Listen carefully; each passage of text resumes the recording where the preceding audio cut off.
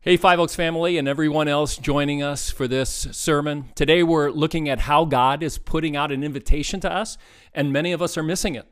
It's an invitation to join Him in an amazing adventure.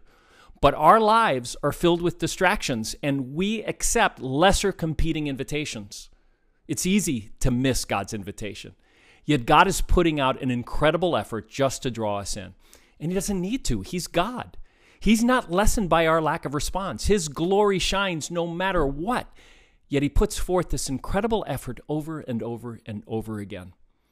What if you accepted God's invitation to an amazing adventure? What if you looked past the distractions and the lesser competing invitations and chose to accept God's invitation? I know my life is fuller, it's more exciting when I'm tracking with God's priorities in my life, when I'm focused on Him. Dumb stuff doesn't get to me as much. Challenges become opportunities. Even suffering takes on meaning. But when I'm on my own adventure, focused on myself and my goals, apart from God, it's another story. It's a story of anxiety and dissatisfaction. I don't want us to miss the invitation in the adventure. An amazing adventure is what our lives look like when we engage in God's invitation to join Him in His mission to bring people back to Himself.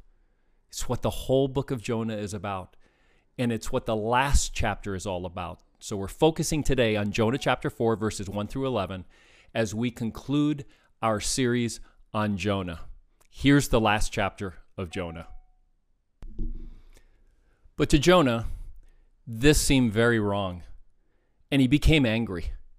He prayed to the Lord, "Isn't this what I said, Lord, when I was still at home? That is why I tried to forestall by fleeing to Tarshish. I knew that you were a gracious and compassionate God, slow to anger and abounding in love, a God who relents from sending calamity. Now, Lord, take away my life, for it is better for me to die than to live."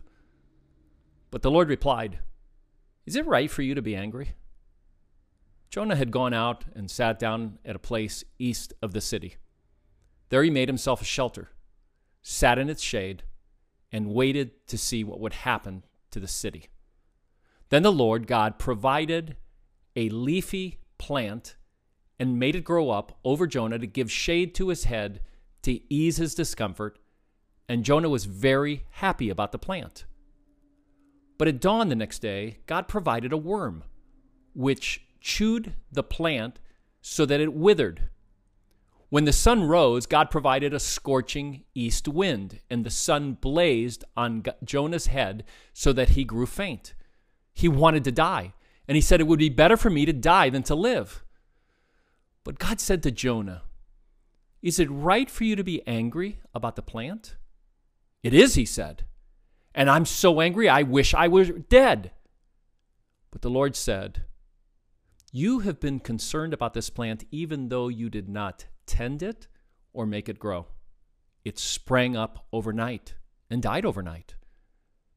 And should I not have concern for the great city of Nineveh, in which there are more than 120,000 people who cannot tell the right hand from their left, and also many animals?" That's just an amazing chapter in the story of God. And an amazing adventure is what our life looks like when we engage in God's invitation to join Him in His mission to bring people back to Himself. How will you keep from missing? What will you need to do in order not to miss it? We've talked about our outreach temperature now for several weeks, and more than once we've pointed out that we're the stewards of our temperature. We have to focus our lives on God and on His call on our lives. And we have to overcome the distractions. So here's how to steward it. The very first thing is open your heart to God. God wants our hearts, not just our obedience. So He works to win our hearts. This account of what happened to Jonah could have ended in several places. As you know, There's always more to every story. So choosing where to end a story that continues on is very significant.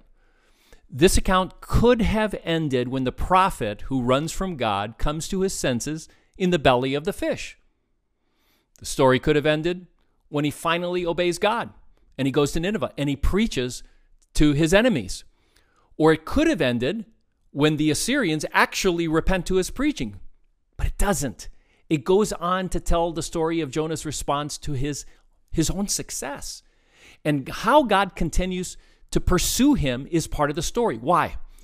Because God wants our hearts, not just our obedience, and he works to win our hearts.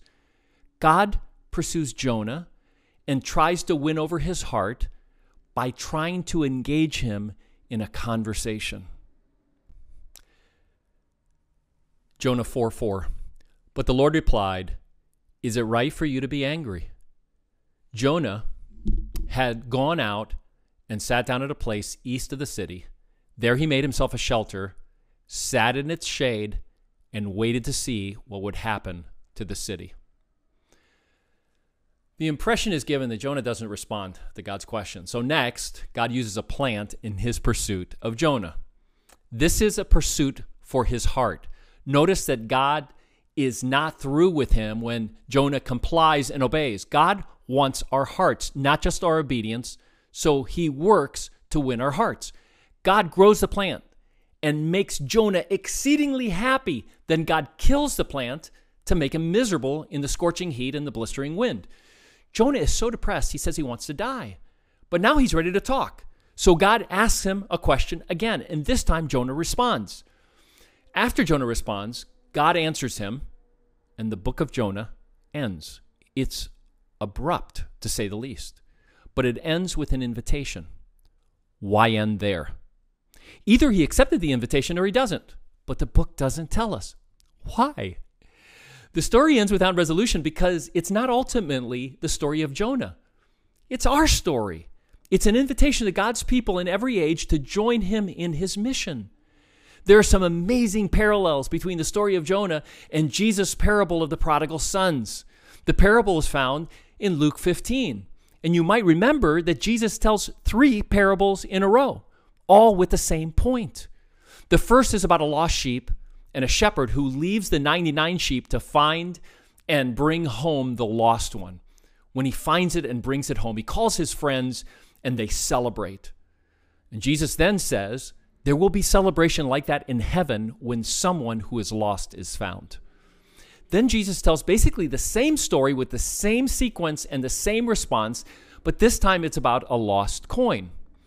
And finally, he tells the same story about a lost and prodigal son and the big party celebrating his return. But this is important. The refrain about celebration in heaven is missing. Instead, Jesus adds to the story. He says there's an older brother whom the father invites to the celebration, but the older brother won't come to the celebration. The father pleads with him to come, but his eldest son's response shows that he's a self-righteous prodigal. He never left, but he doesn't share his father's heart. And then the story ends. No resolution, just like Jonah. Why? Well, because the stories aren't ultimately about the joy of lost people being found. That's true, and it's vitally important, but it's secondary. The stories are ultimately about whether or not the religious folks of Jesus' day, the people of God, will join him in the mission of bringing people back to God. How do we know that? We know that because the whole chapter begins with Luke telling us that the religious leaders were upset that Jesus ate with tax collectors and sinners. Then Luke says this, so Jesus told them this story. It's for them. And we have 3 stories. The last one is open-ended, inviting the leaders to join in the mission. So here you have a prophet who runs away from God and then comes to his senses in the belly of a fish, just like the younger son came to his senses in a pig pen. Then you have a prophet who refuses to celebrate a missional win that ends in an open-ended fashion. It's not a coincidence. God is going for our hearts and ends with the same invitation. Don't miss God's invitation to an amazing adventure of joining Him in His mission by opening your heart to Him. Second, choose the better adventure. I almost hate to use this analogy because it's been used so often, but it's a story of how Steve Jobs recruited John Sculley to leave Coca-Cola and come run the team at Apple. Do you remember what he said? He said, "Do you want to sell sugar water for the rest of your life, or come with me and change the world?" God calls us to the ultimate adventure, being on mission for Him. There is no time in my life where I am more spiritually dialed in, prayerful, and excited in my relationship with God than when I'm helping someone come to faith in God, someone who is far from God. It's amazing. If you've ever been in that place where someone is really close to coming to God and you're a part of helping them come closer to God, you know what I mean. You and I need to choose that greater adventure. If you've not experienced that, you can begin to experience that by leaning in to that adventure and praying and start looking for the opportunities to share Christ in your daily life. Right where you are, your workplace, your neighborhood, your family, right where you are is your unique mission field. There are people all around you who are far from God, and many of them are much more open to God than you might think. One of our members wrote me this email just a couple of days ago, and I've shortened it a bit, but this is mostly what she said. She wrote, "I wonder what God is doing. I wonder what His purpose is for dredging up people from my past. Is it to give me a bird's eye view of what I escaped?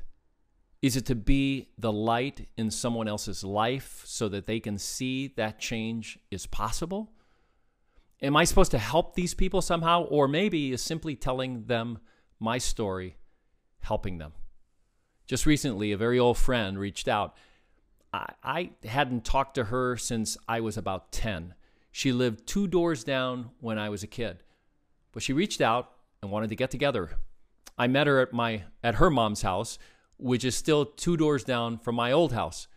I let her know what my life had become and told her all about things she had never been aware of that were going on in my life when we were young kids. She told me stories herself, stories of a lot of abuse in her home growing up, which I was never aware of. Stories of how her family is now very divided. Her dad even still has a terrible hold on her mother. It really made me sad. When I was a kid, I looked up to this family. I always thought they were better than us because they always got new clothes and got to eat at Wendy's. We didn't always have money for new clothes and shoes when I was a kid. We never really got to go out to eat much. Turns out they weren't better than me. I see that now. Their lives seem lonely at this time. That's just so sad to me. Yesterday, I reconnected with another old friend. I met her when I had moved into my second apartment. I was a single mom, and my son was really young. I was attending a tech school, and I was always jealous of her. She always had boyfriends, and her life seemed so free. Mine was always really hard. At the time, I was living on welfare, $437 per month, and I had a boyfriend that beat me all the time. When we got together yesterday, she seemed really anxious. I recognized her behaviors as behaviors I had in the past. I told her of my story of coming back to God and all the things that have happened to me in my life over all these years. Then she told me about her life. She has had and is still having a very hard life. She has struggled with drugs and alcohol. Her adult son lives with her, doesn't work, and gets stoned all day. Her boyfriend has abused her physically and mentally. She's estranged from her family. I felt a lot of pain listening to her story, and I am so incredibly grateful for the life I have. I am blessed to have a strong faith in God, which was installed in me as a child. My family all loves each other, and we are close to each other. My son respects me, is college graduated, and is trying to make a life for himself. I don't have much money, but my bills are always paid on time. I have a house and a car and a decent job. I have a heart that loves people so much. All of these are huge blessings. I'm so grateful God chose me. He chose me to be different. I am really starting to notice just how different I actually am. What you pick up from this gal who wrote me this email, and some of you know her, is that she is on an amazing adventure. She shares what God is doing and has done in her life every chance she gets. It's not a cakewalk, but it's joyful and exciting and meaningful. You too can choose a better adventure. Don't miss God's invitation to an amazing adventure of joining Him in His mission by opening your heart to Him, choosing the better adventure, and thirdly, by looking into God's heart. God shares His heart with His people. Back in Exodus, the second book of the Bible, it tells us a story about how the Israelites had left Egypt, where they were in slavery. They were in the wilderness, and they were waiting at the foot of Mount Sinai. God revealed the 10 Commandments to them there. And the first of the 10 Commandments was, don't have any gods before me. The second commandment was, don't make any idols to represent me or any other gods. But what's the first thing they do when Moses is gone so long that they're afraid he's dead or has abandoned them? They make an idol to represent him. And then they celebrate with a sexual fertility ritual. God tells Moses that he is done with the people of Israel and that he's going to destroy them. But Moses intercedes in prayer and even challenges God. And what does God do? He forgives them and he renews the covenant with them. And then God explains to Moses why he forgives. Jonah quotes God in Jonah chapter 4. God says, I'm Yahweh, I'm the Lord, a gracious and compassionate God, slow to anger and abounding in love, a God who relents from sending calamity. In other words, Israel continued to exist and experience God's love and forgiveness because God is that way, because he abounds in love. God shares his heart of compassion with us.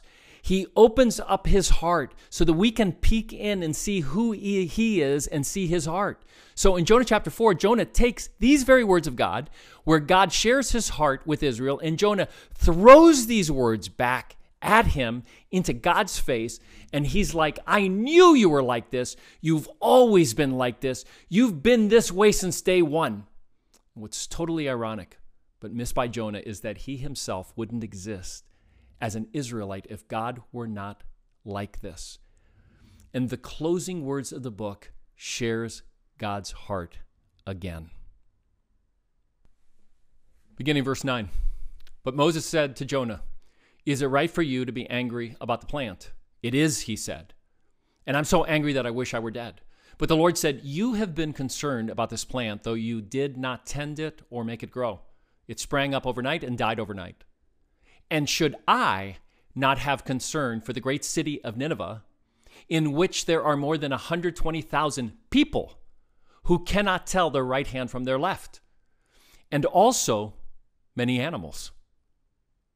Author Becky Pippert tells a story about sharing God's heart with a gifted violinist friend of hers who was also an atheist.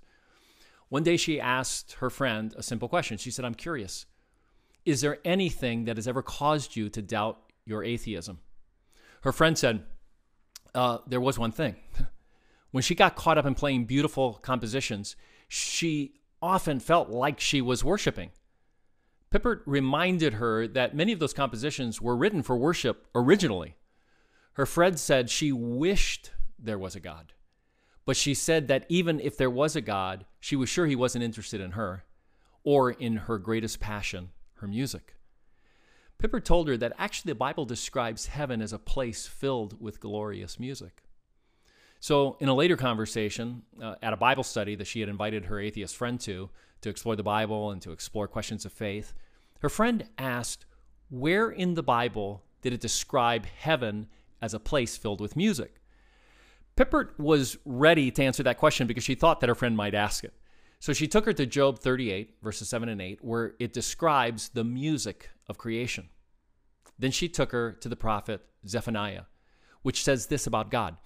He will take great delight in you. He will quiet you with his love, and he will rejoice over you with singing. God sings his joy and love. That's an amazing peek into God's heart. And it was this that got our atheist friend, who had been very hostile to Christianity and to Christians, to start exploring the reality of God and to actually admit that she was drawn to Jesus.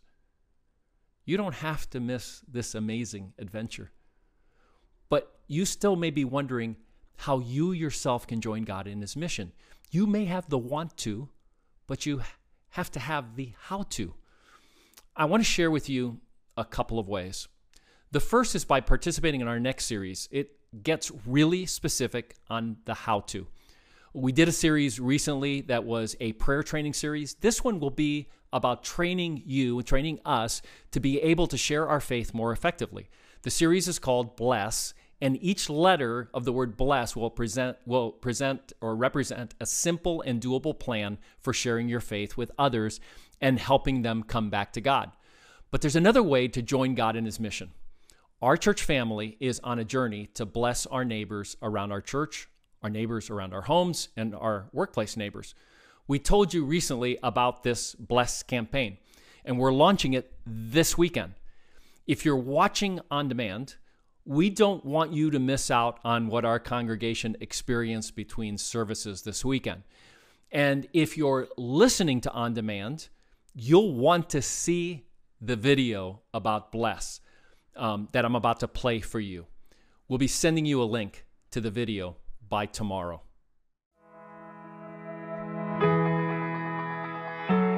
Most of us by now have come to that moment or moments when the uncertainty created by the pandemic has stopped us dead in our tracks.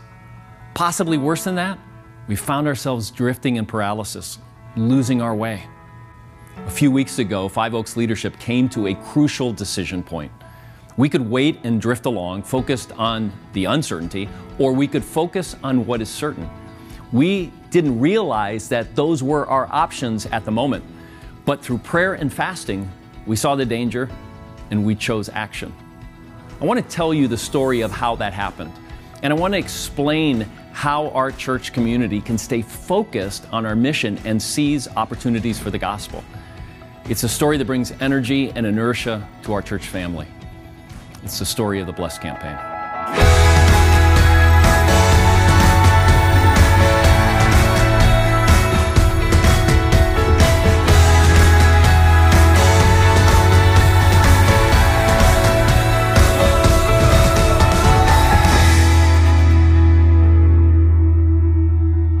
2 or 3 years ago, working with an architect on our overall site plan for our property and our building, the architect pointed out that we were at capacity, and we had been at capacity maybe for as long as 3 years.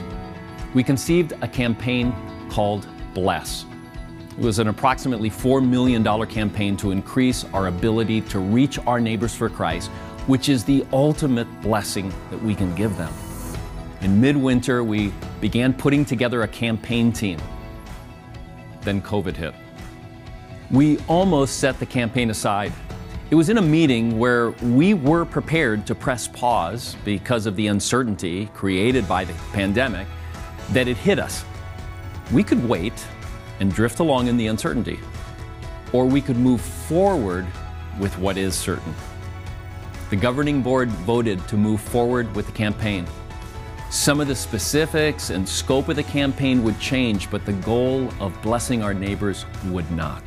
We kept the parts of the campaign that had to do with creating a more welcoming and inviting environment, retooling some of our key spaces for ministry, impacting our world, and establishing an even stronger financial foundation as a church family. So what does this look like? If you start from the road, there will be some noticeable differences to the grounds and to the front of our building, and there will be a brand new parking lot. It needs a complete resurfacing, but some fresh paint, updated colors, and added features to our front outdoor entry area will also create a more welcoming and inviting environment. Once you come in the doors, everyone will be met by new carpeting in the commons. This will replace the older stained carpeting we now have. The slippery entryway concrete will also be carpeted, eliminating the need for the black and gray area rugs. Everyone will also be met by a more open look after removing some visual obstructions. New portable check-in stations will provide greater versatility for check-in of families and concierge of guests on the weekends, for students on Wednesdays, and for all church events. The worship center is 20 years old. It needs some updates badly. So imagine with me new carpeting throughout the worship center, including the stage, and then fresh, updated chair upholstery and wood accents. The gym is one of the areas I'm most excited about. It needs to be turned into a better and more effective ministry tool than it is now. Imagine with me a thrust stage, large screens and projectors, the kind of sound and lighting we have in the worship center, and improved acoustics all throughout that space. In addition, 5% of all donations to the Bless campaign will be strategically targeted to make an impact in our local and global missions and our compassion efforts. And one more thing that's hugely important. I've been here long enough to see successive generations impacted by Five Oaks. Kids have been born and graduated in my time here. Some who were in student ministries when I came are now raising families, and their kids are being similarly impacted by our student ministries. So we want to strengthen our financial position for future ministry and future generations by retiring $605,000 in debt, which is going to free up $48,000 a year for financial reserves. And then we want to add $300,000 to our reserves for future large-scale maintenance projects for our aging building. That's a lot of detail. But what I want you to take away from this video is that we are seizing the opportunity. We have clarity in a time of uncertainty. And seizing the opportunity not only strengthens our ministry for outreach, it makes us stronger going into the future. We're asking each of you to prayerfully consider your role in the Bless campaign. Let us know if you're willing to pray and if you're willing to consider being involved with the Bless campaign by simply texting the word BLESS to 94090. This will allow you to receive campaign reminders and updates. Please don't hesitate to let us know if you're willing to pray and to consider your role in the Bless campaign. Even as we wait on what is uncertain, let's focus on what is certain, our ability and our opportunity to be a blessing.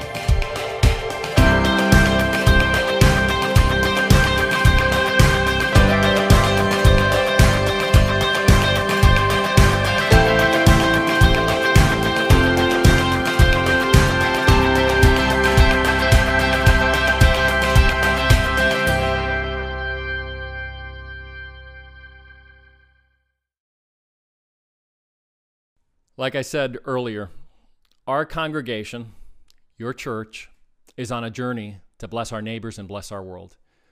Join us by simply texting the word BLESS to 94090. It's really challenging right now. It's really challenging to get information to you during COVID. So please text us so that we can get it directly to you. It doesn't get lost in your inbox. And so that we know that you're going to be praying about your role in the campaign, so that you can show us that we're in this together.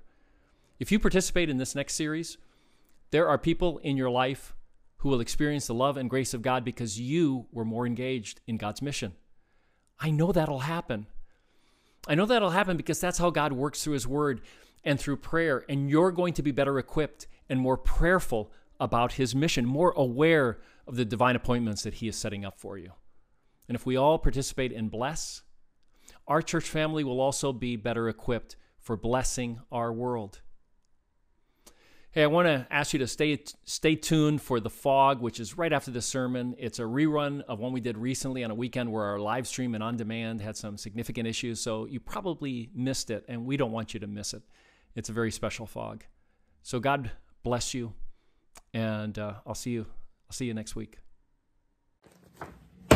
Well, hello, Five Oaks Nation. Welcome to another awesome weekend here at Five Oaks. This is the Weekly Fog, and I am your host, Pastor Love, bringing you a double dose of goodness here this weekend as we celebrate two incredible people as they depart our Five Oaks staff after years and years of faithful service.